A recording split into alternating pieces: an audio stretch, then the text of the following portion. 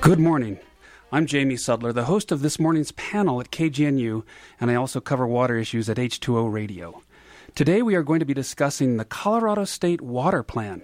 In May of 2013, Governor Hickenlooper ordered that a state water plan be created. He said that a plan was necessary because the gap in water supply and the demand for water was real and looming. He also said that the largest regional gap between supply and demand was right here in the South Platte River Basin, which is also home to Greeley, Boulder, Fort Collins, and the whole northeastern part of the state. Not only does this region contain the state's largest population, but is also the state's largest farming region. The governor directed the Colorado Water Conservation Board to put the statewide water plan together and submit a draft by this December, with a final plan to be done a year later in December 2015. Today we are going to hear about all of the work that has been done across the state to put together the plan so far. There are questions about the plan, most notably from people on the western slope. As an example, Eagle County Commissioner Kathy Chandler Henry said she is concerned about the competing needs of the Front Range and the mountain communities. She stated, "The concern is that the water is on the western slope and the people are on the eastern slope." Further, she said, "While it's always great to collaborate and work together, we always are a little protective of the water that we need to keep on the western slope." We will be discussing those concerns, and we are also going to hear about what the plan might contain and what it won't contain. It is the first time the state has ever done such a plan, and here to discuss it, we have three important players in this process. First, we are happy to have James Eklund. James is the director of the Colorado Water Conservation Board. He's been with the board since January 2011. Before that, he was in the governor's office as deputy legal counsel, and before that, he was in the Colorado Attorney General's office. It is his agency, the Colorado Water Conservation Board, that is tasked with putting together the state water plan. He's a fifth-generation Coloradan from the western slope and learned about water on his family's cattle ranch, now operated by his parents. Also with us is Sean Cronin. Sean is the executive director for the St. Vrain and Left Hand Water Conservancy District. He is a member of and the chair of the South Platte Basin Roundtable, which is one of the 9 roundtables that is involved in the planning process. As the executive director of the St. Vrain and Left Hand Water Conservancy District, Sean works to protect all the water rights in the district, an area that was heavily affected by the floods last September. Before he joined the Conservancy District, he was with the City of Greeley for 13 years, the last 6 of which he was the city's water resources manager. And rounding out our panel, we have Abby Burke. Abby is the Western Rivers Action Network consultant for Colorado. She started with Audubon Rockies in January this year. She is responsible for promoting cultural change in water use, river conservation, through interacting with government representatives, conservation organizations, businesses, and recruiting, and training community leaders. She has taught courses in biology and science at the Front Range Community College. Welcome all three. And before we begin the discussion, let me inform our listeners that later in the show we will be opening up the phone lines for your questions. The number to call is 303-442-4242, and I'll let you know when we open up the discussion for your calls. Now, I want to start off asking James Eklund, the head of the Water Conservation Board, the reasons for the state water plan. James, why is the state putting together a water plan? Thanks, Jamie, and thanks for the question and the forum. We appreciate the radio station having your program, H2O Water, on, and really the work to try and broaden the water conversation around the state. So really the water plan is just that. It's an opportunity we have as a state to engage the rest of our colleagues and as citizens and taxpayers around the state to make sure that we're having a dialogue about water and the future that we want to see in Colorado. We know that we face several challenges with that water future, and those are, as you alluded to at the top of the program, the gap between supply and demand, the increasing population that we're going to see. We're expected to double by our population in Colorado by 2050. And we also have, as a state, really come together and said we don't want to see the continued rate of permanent buy and dry of irrigated agriculture being, bearing the entire weight of our growth and our water supply issues. So we have some challenges in front of us. We're in the middle of interstate discussions. I don't think any of your listeners have probably missed the drought situation in California being as dire as it is. We are the headwater state to 18 downstream states, and we have 9 interstate compacts and 2 equitable apportionment decrees that determine our water, how it leaves the state, and who gets it. And we as a state need to make sure that we have our house in order to make sure we're effective when we sit down with our other states neighboring us and downstream of us to make sure that we have a plan and we as a state have a unified concept and a set of principles about where we're headed. Well, now that you mentioned unified concept, let me ask you at the outset here, do you think it will be possible to develop a unified plan or a consensus on what the Colorado Water Plan should be? Well, we're working with a theory or a hypothesis here that if you put different people from different parts of the state together with the same facts, and those facts are solid, then you'll end up with more agreement and more sources of that agreement than you would otherwise. So we appreciate the work of all the really volunteers that have been showing up at Basin Roundtable meetings around the state, like Sean Cronin here on the panel, and folks that are representing interest groups like Abby that have really come together to engage in this dialogue so that we as Coloradans map the future and someone else doesn't do it for us. So why haven't we had a state water plan before, James?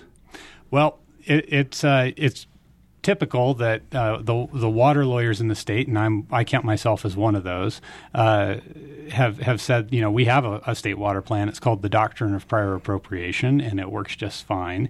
And so that's all we need to say about the matter. But that was the line I would have told you if I were sitting in this seat, 10 years ago. But the reality is, we have this gap we know more about than we've ever known in our history. We have this rate of buy and dry of irrigated ag land.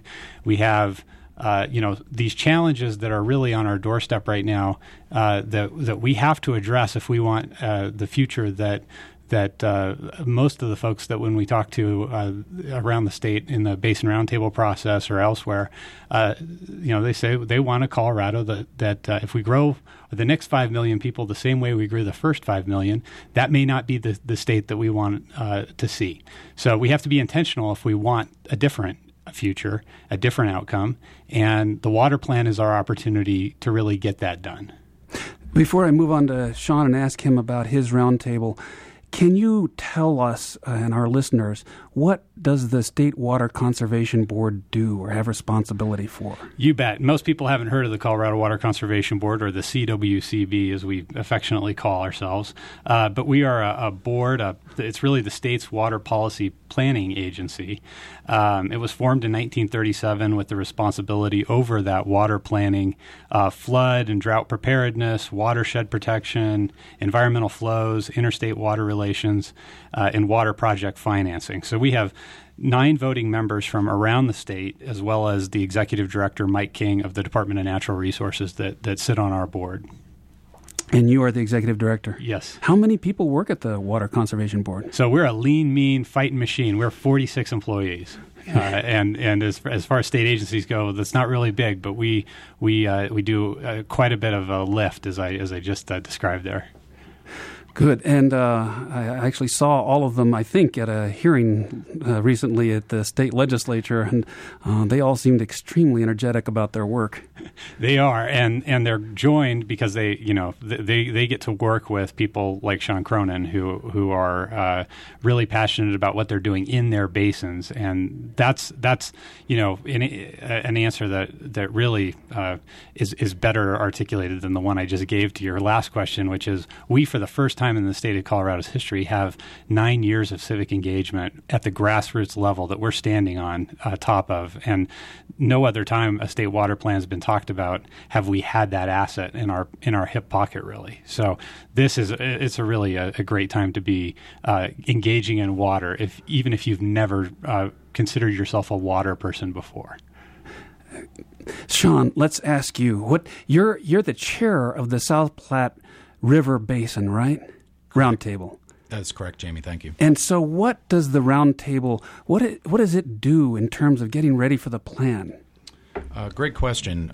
For the most part, we meet and we talk.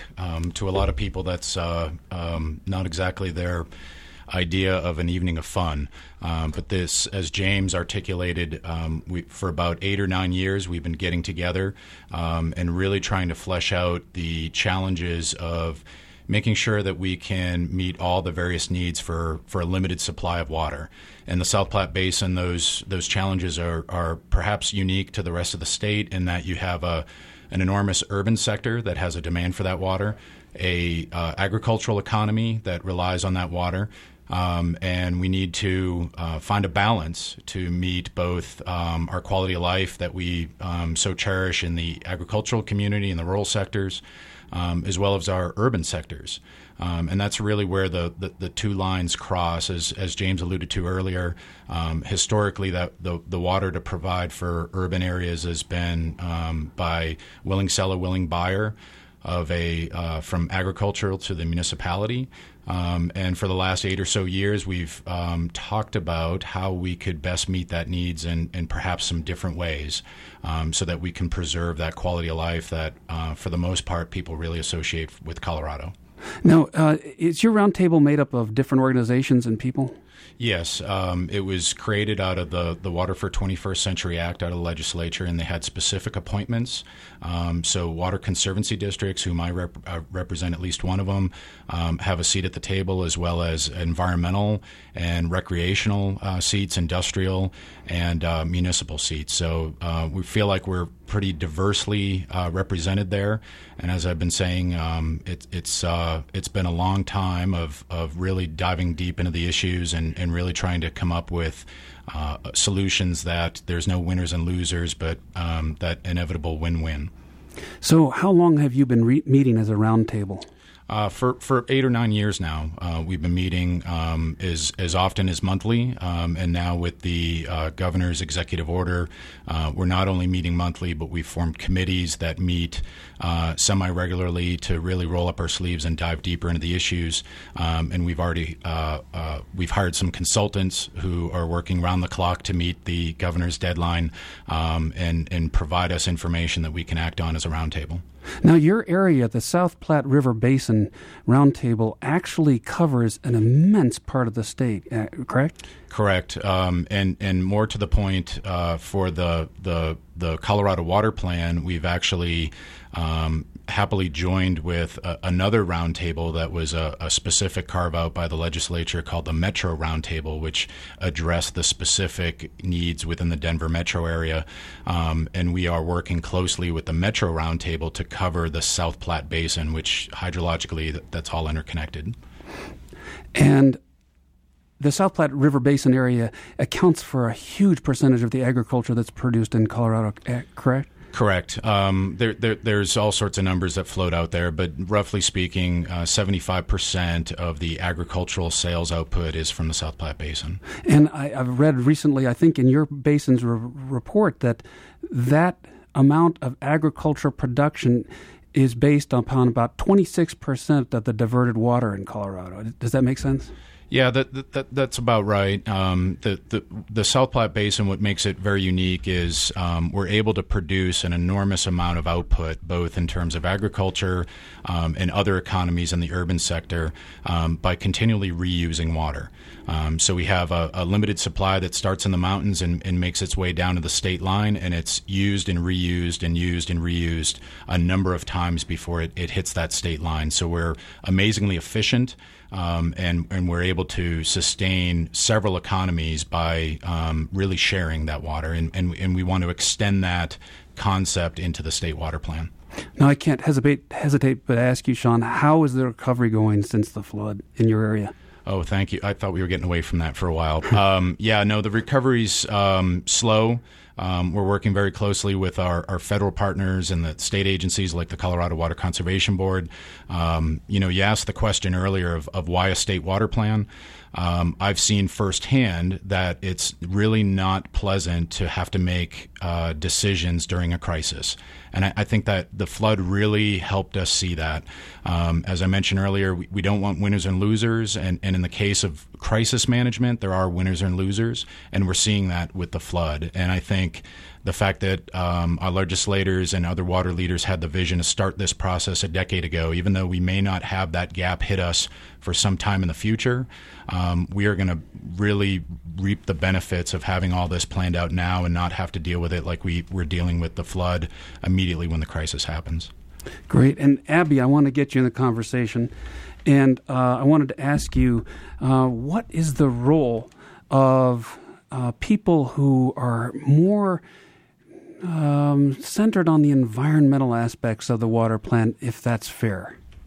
Absolutely. And I want to thank you for the invitation this morning and the warm welcome, and also for James and Sean and all their work that they've been doing.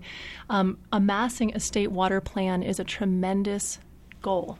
And to have it as a local grassroots initiative so that the plan becomes that particular basin's realization of their resources and protecting of their environmental resources included within those priorities, it's outstanding, and it's definitely notable. So thank you very much. With non-consumptive uses, we get involved, Audubon becomes involved with the Western River Action Network in making sure that our non-consumptive uses, or the water in the stream uses, has an equivalent footing with consumptive uses.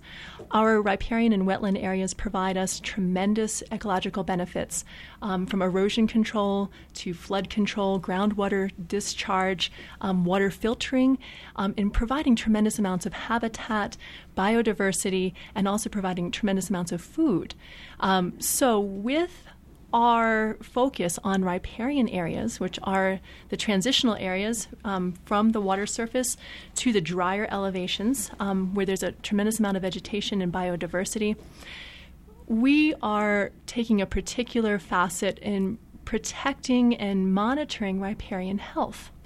And for our folks that are certainly bird watchers and bird lovers, kayakers, recreational enthusiasts, we all benefit from having healthy streams and healthy rivers. And I'd like to applaud Governor Hickenlooper for including that in his executive order mandate with the creation of the water plan. So our members are involved across the state.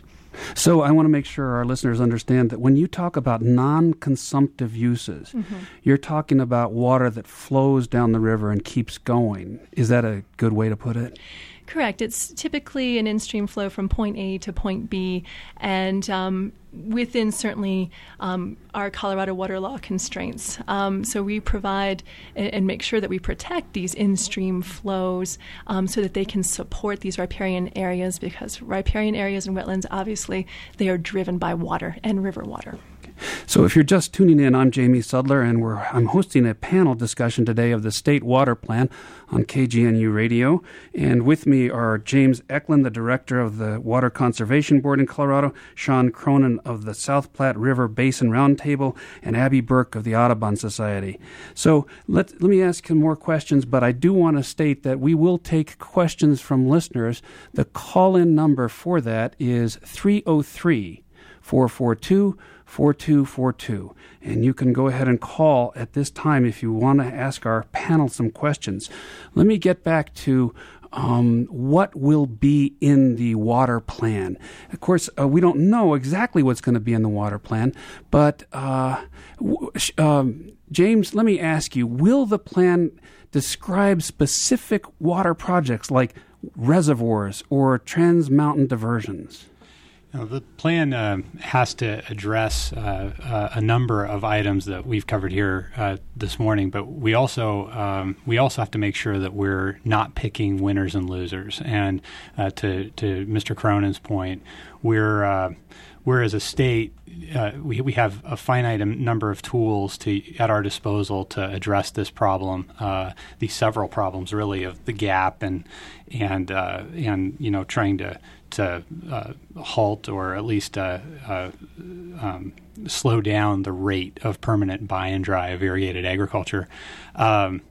So we have to make sure that we're talking about how we become more agile as a state in addressing this variable hydrology that we've been seeing. We went from drought to wildfire, back to drought, then floods that Sean just talked about. And as a state, we have to get away from a system or a regulatory process that takes really decades to get a project through. As a state, we have to be more agile than that. And the water plan can talk about how a project gets on a path to a quicker, not a more hurried, but a quicker regulatory process to allow us to do that. Okay. We have a question from a caller, and we have a Martin in Boulder calling in. Martin, are you there? Yes, I'm here. Thank you very much for this opportunity. Well, you spoke about use of water and reuse of water. What about disuse or misuse of water? And I'm talking about the fracking, which renders water toxic, for our foreseeable future. Have you factored in the amount of water that is used in the fracking process and may even contaminate aquifers? We don't know. The jury's still out on that one. Thank you, Martin. Let me throw that to James and ask, will the water plan consider things like the use of water for fracking and the water that comes off of fracking sites? Well, thanks for the question. I think it was Martin. Yes. We really have an energy-water nexus that we need to address with the water plan.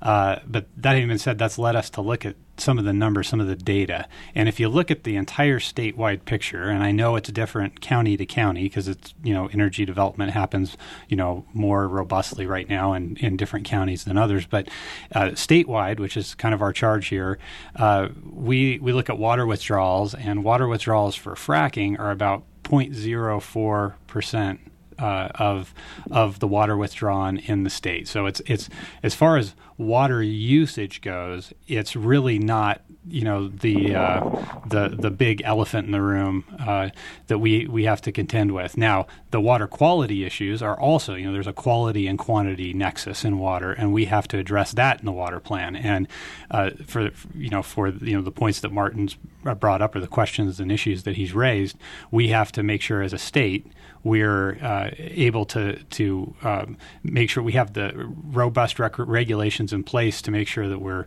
protecting that resource and the quality of it. So I think sometimes there's this idea that we're going to have a huge amount of water used for that industry, and we're not finding that to be the case.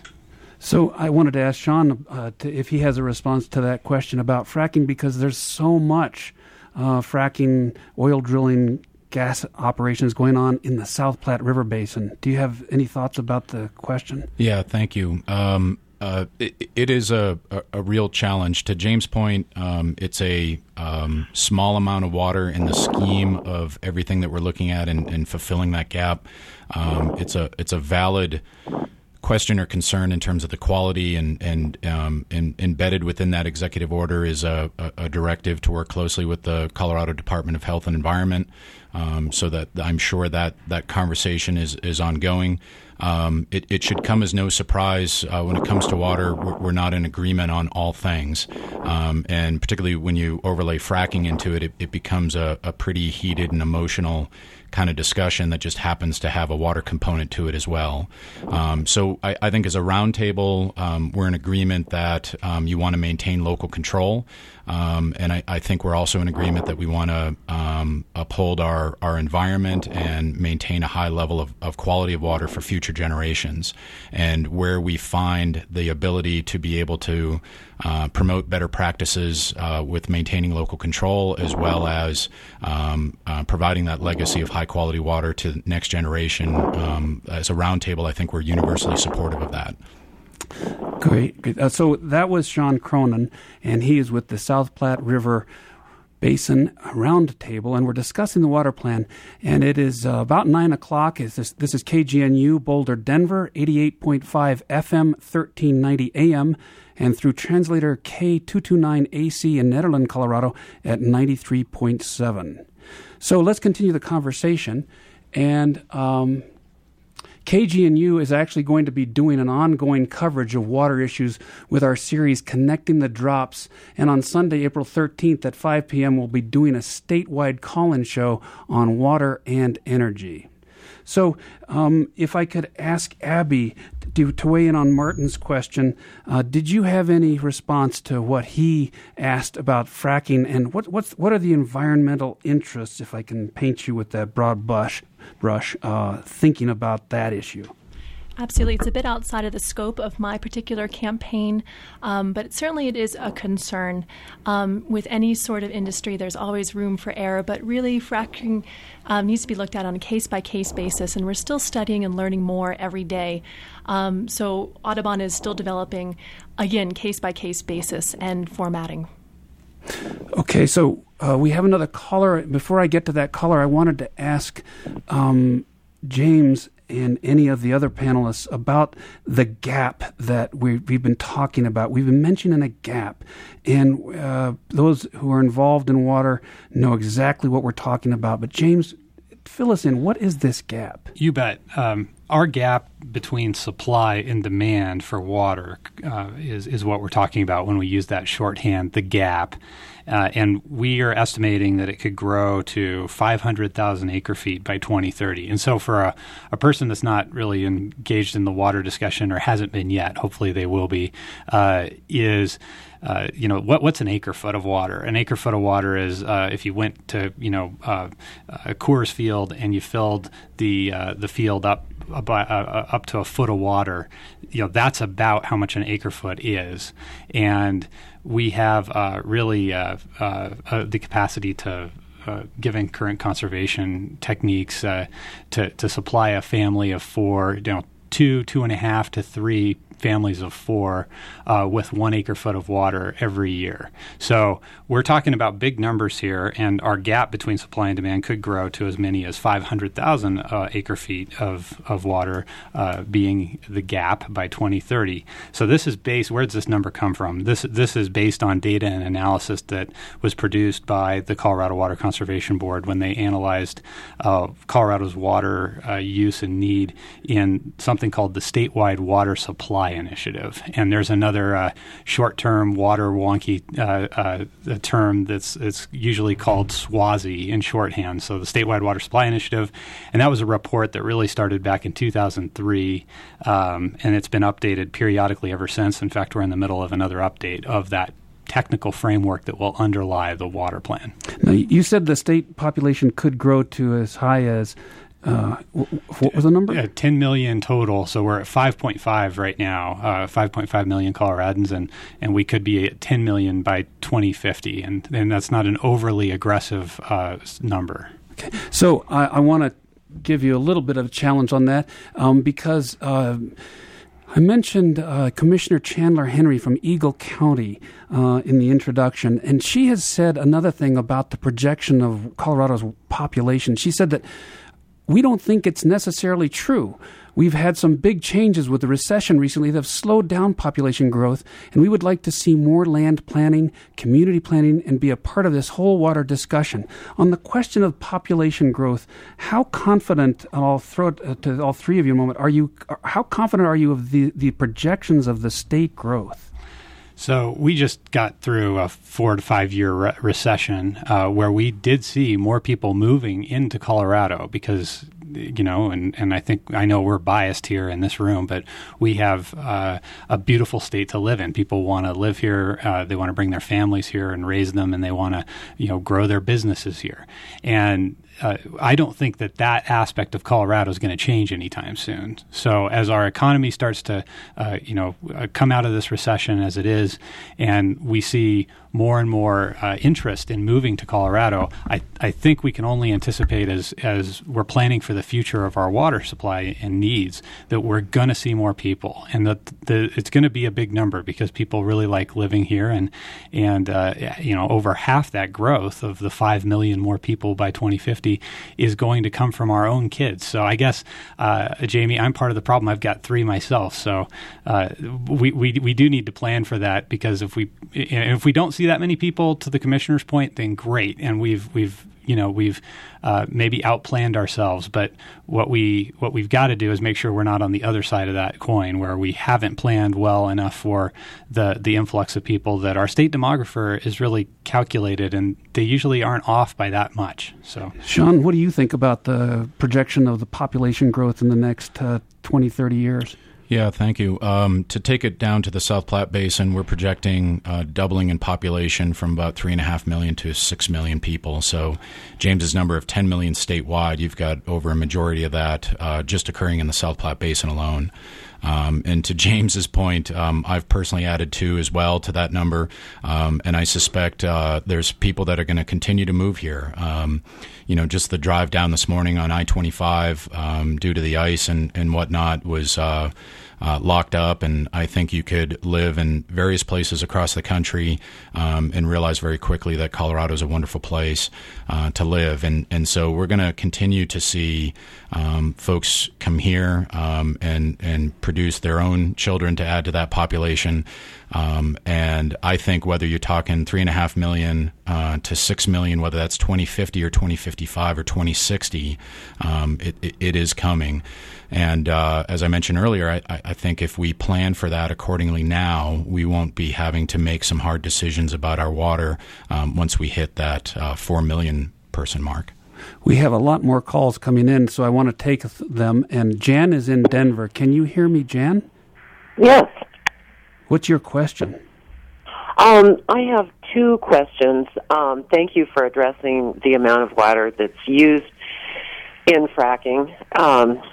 But I think the more important question, when you look at Rifle and other areas whose groundwater, wells, and aquifers have been poisoned, I wonder if they're planning on looking at that. They talked about quality. We know that they're considering fracking near Commerce City and Aurora. And so the quantity of water that may be poisoned by fracking may be vastly tender to the amount that's actually used. The other question is it true that in Denver or possibly in Colorado it's illegal to collect rainwater? Okay, good questions. Well, let me ask first. Sorry? Did you have some follow-up? No. Okay. Okay. Listen on. Thank you. Sean, let me ask you if you have a response to her question again about the fracking issue. Yeah, I think we addressed it with the earlier question. I think it's a matter of doing things responsibly. And I know there's been great strides even here recently with air quality. And I think the state takes very seriously the quality of our water and ensuring that we're doing things safely while also maintaining that local right to develop and allowing certain economies to exist without tremendous interference. And I don't know that we know all the answers right now. And from a local South Platte perspective, as I mentioned earlier, I think water quality is certainly a focus and in the best interest of everybody serving on the roundtable. And James, let me ask you about the rainwater collection question. You bet. That's oft talked about, so I'm glad that Jan had the question brought here. We have in Colorado a doctrine of prior appropriation appropriation that governs our water law, and it's important to understand kind of how that works to understand the answer to the question Jan raised. The doctrine of prior appropriation basically is first in time, first in right. So if you're a person who put your shovel in the river and diverted water in 1880, then you are senior to somebody that developed in 1980. That's kind of the doctrine that we operate under. So why does that have anything to do with Jan's question? The reason is when rain falls in Denver on my roof, for example, and then goes into the gutter and goes to a treatment plant, and then is discharged to the river, we have we've got water that's coming down in Denver that ultimately gets used by people lower down on the river. So the folks downstream of us, where Sean Cronin is and a lot of the members of the Roundtable, the South Platte Roundtable, live, and the ag economy that really that water goes to supply. That's all dependent on something called return flows, and the concept is when water falls on your roof, it's really the water of the state, and the right to use it is really determined by our prior appropriation system. So you can't in large scale do that kind of rainwater harvesting. Now, that having been said, there's a statute that's allowed for pilot projects to occur, and they're still collecting data on the ultimate impacts of people setting up a collection barrel and channeling all their gutters into that barrel to collect water to maybe put on their lawn or irrigate their garden or whatever. So it's not totally true that it's completely illegal. There are pilot projects out there, but if you do it on a massive scale in a way that impacts return flows on the river, then you have impacted somebody else's water right. So I'm sorry for the long-winded answer there, but it's kind of a long-winded answer to the question. Thank you. And I want to remind our listeners that we are going to have a statewide call-in show dedicated to water and energy on Sunday, April 13th. So you can actually call in with your fracking questions there. And more information about that can be found at KGNU's water coverage at kgnu.org. And next we have a call from Karen in Boulder. Karen, are you there? Yes. What's your question, Karen? I've got, in all of this, I haven't heard you mention conservation. And I'm wondering about the fact that so much water is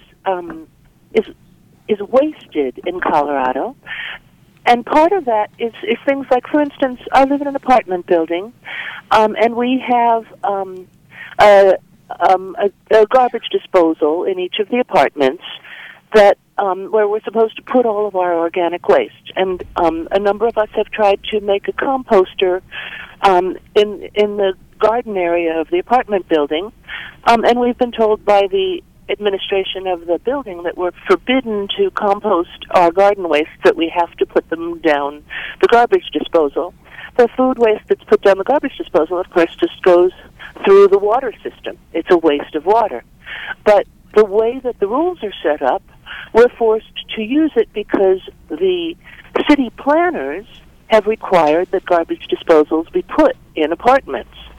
And so it really needs to be addressed, conservation needs to be addressed on the level of city planning and building codes, because there's so much waste that's built into our building codes.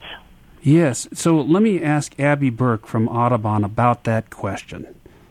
Absolutely. Thank you for the question. Conservation, especially with conservation of water, is a tremendous source of almost considered like a new supply. And conservation is going to be addressed in the water plan, correct? Yes, it's being incorporated with numbers of conservation right now. As appliances are aging out, people are replacing them with more efficient appliances. So conserving water certainly does help remain more water in rivers and streams.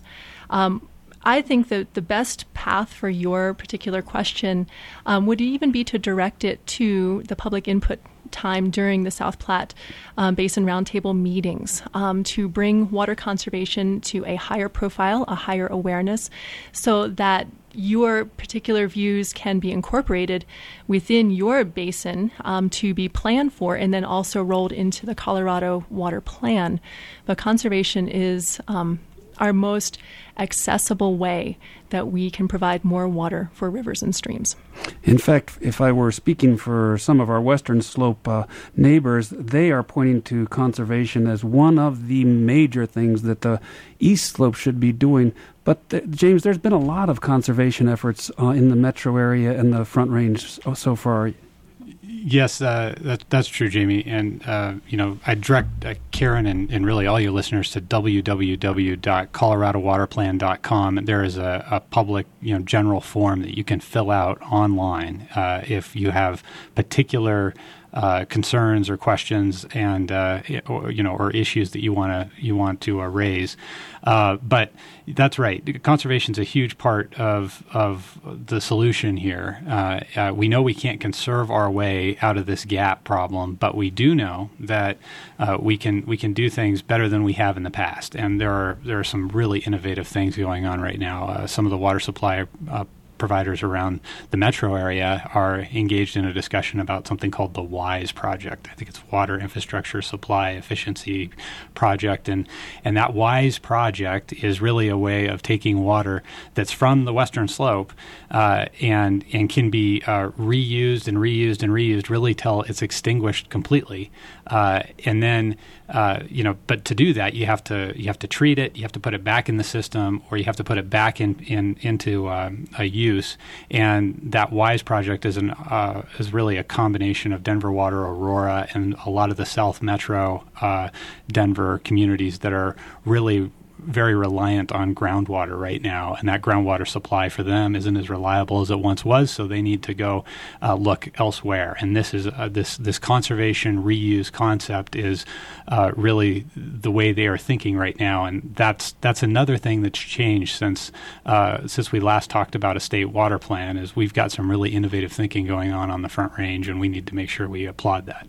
Sean, what do you have to say about conservation in the state water plan? Yeah, thank you for that question, Karen. Conservation is clearly a critical piece of what we'll be looking at. I believe she called from Boulder. City of Boulder has a robust water conservation program, and they are continuing to evolve in that program and continuing to add elements to the program to help conserve water locally for the City of Boulder. You mentioned at the start of the program, my former employer, the City of Greeley, they spend about $500,000 a year on water conservation education and programs and have successfully conserved water. The challenge with conservation is whether you're conserving that for that new growth that we talked about or whether you're conserving that water for a drought. And then where do you put that water once you conserve it?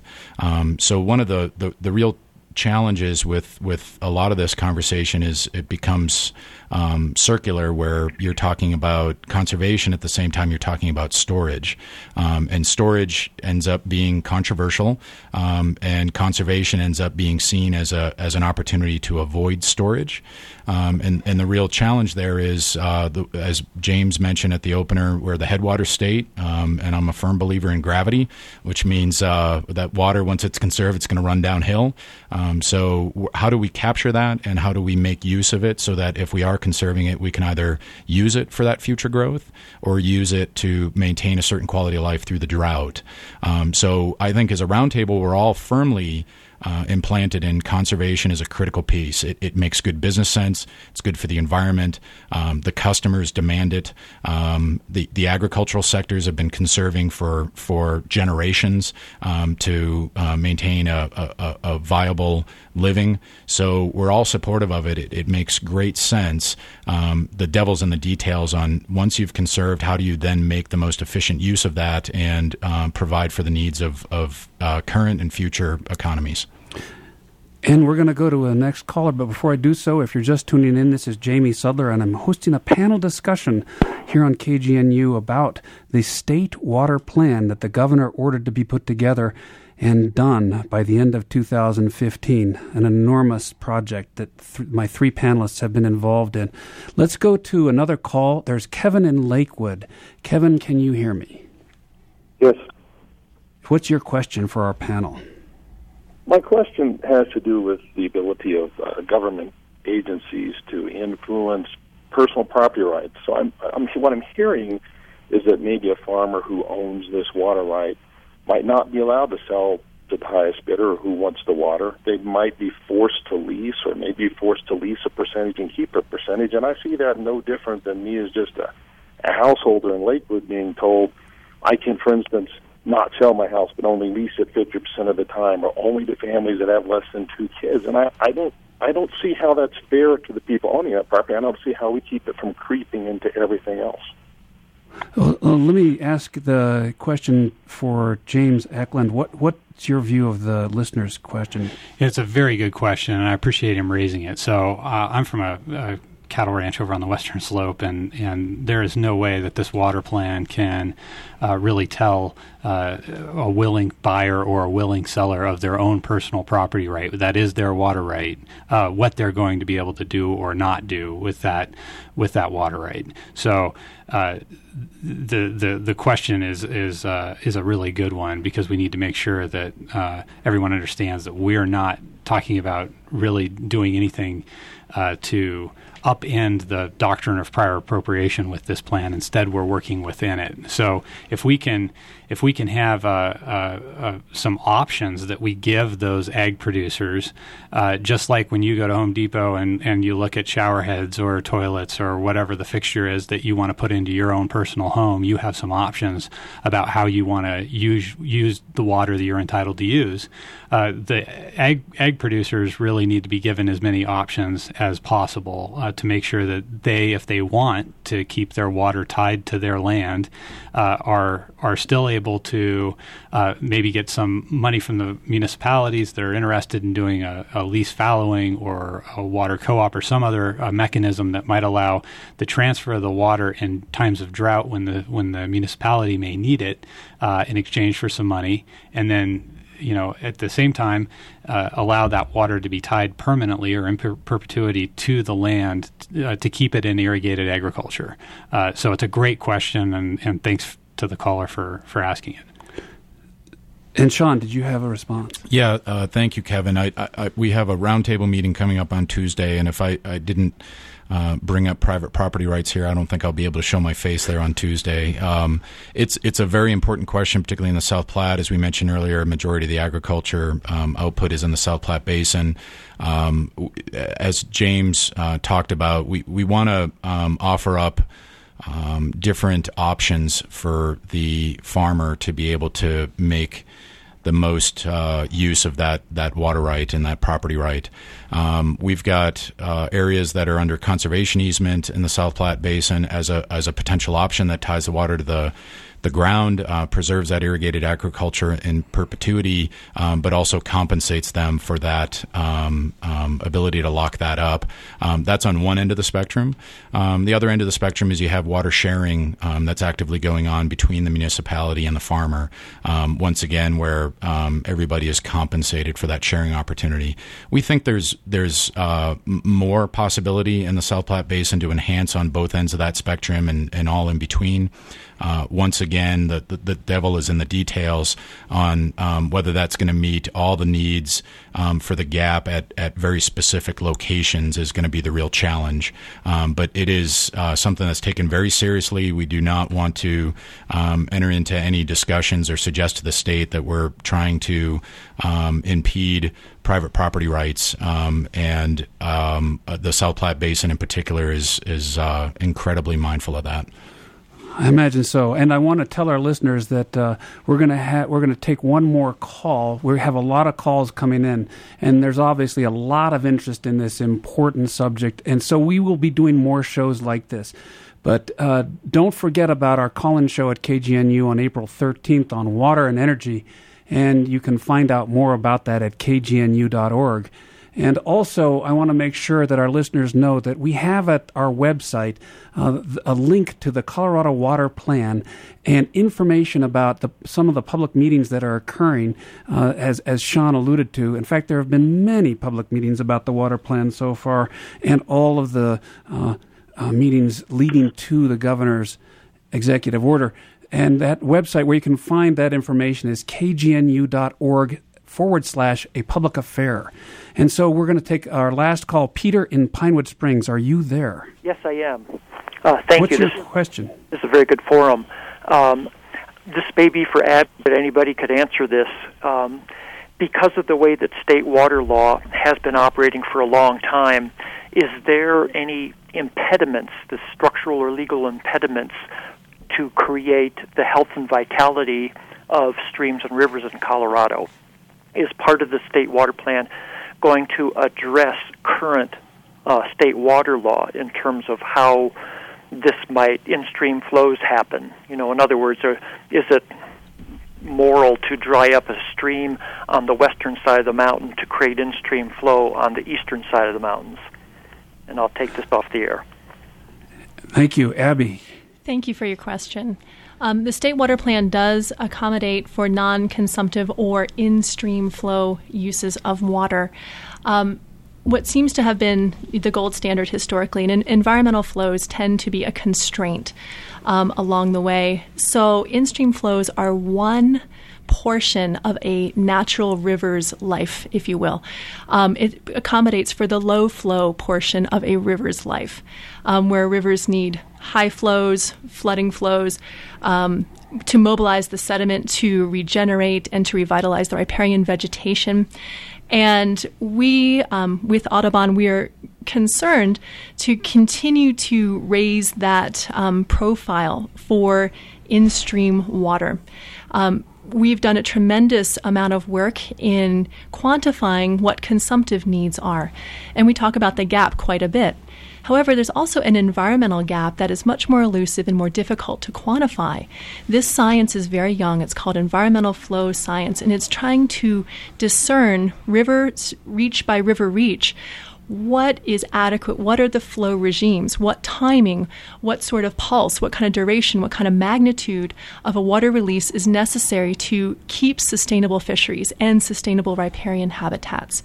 So the challenge is, and I believe we are up to it, is to quantify these non-consumptive or in-stream flow needs to continue the sustainability of our healthy rivers and our ecosystems. But the science is still young. We're generating it now with the Colorado Water Plan for Colorado, but more emphasis needs to be applied in that direction. So thank you very much for your call and your concern. Yeah, thank you for your call. And Sean, he has a response to the question. Thank you, Peter, for that question. I think the state water plan will dive into that issue. As Abby stated, it is a young science. There's still a lot to be learned, but there's templates out there that we can build on. There's a project called the Windy Gap Firming Project that would bring water to the South Platte Basin from the West Slope, and what we water wonks call multi-use facilities. And that was a project where there was an agreement struck between Grant County and Trout Unlimited and some other organizations and the project recipients, that you can create a water diversion and still benefit multiple benefits. And I think that's a template we can follow for future discussions. And I believe that as the science evolves on what is necessary for the non-consumptive side, we can continue to find a balance between providing for the needs of consumptive as well as enhancing and creating new opportunities for the non-consumptive. And so you were actually referring to an agreement that was announced yesterday, right, between Trout Unlimited, Grand County, and the Denver Water Department? There's that one too. Oh, okay, that's another one. That's correct. And also similarly positioned where over time, and as James suggested, these take decades, but I think folks can come to an agreement on how to provide multiple benefits. Excellent. Well, I want to thank all our panelists. It seems like the hour has gone very fast with all the great questions from listeners. And we will be doing additional shows like this about the water plan and water issues. And I definitely want to direct everybody to the website, KGNU, with lots of information there about water and a page devoted to the fracking issue. But first of all, I want to thank James Eklund, the director of the Water Conservation Board, for being here, and Sean Cronin with the South Platte River Basin Roundtable, and Abby Burke of the Audubon Society. Thank you all very much. This has been fascinating, and we are happy you came down to share your thoughts about the State Water Plan with us. Thanks, Jamie. Thank you. Thank you. Okay, thank you very much.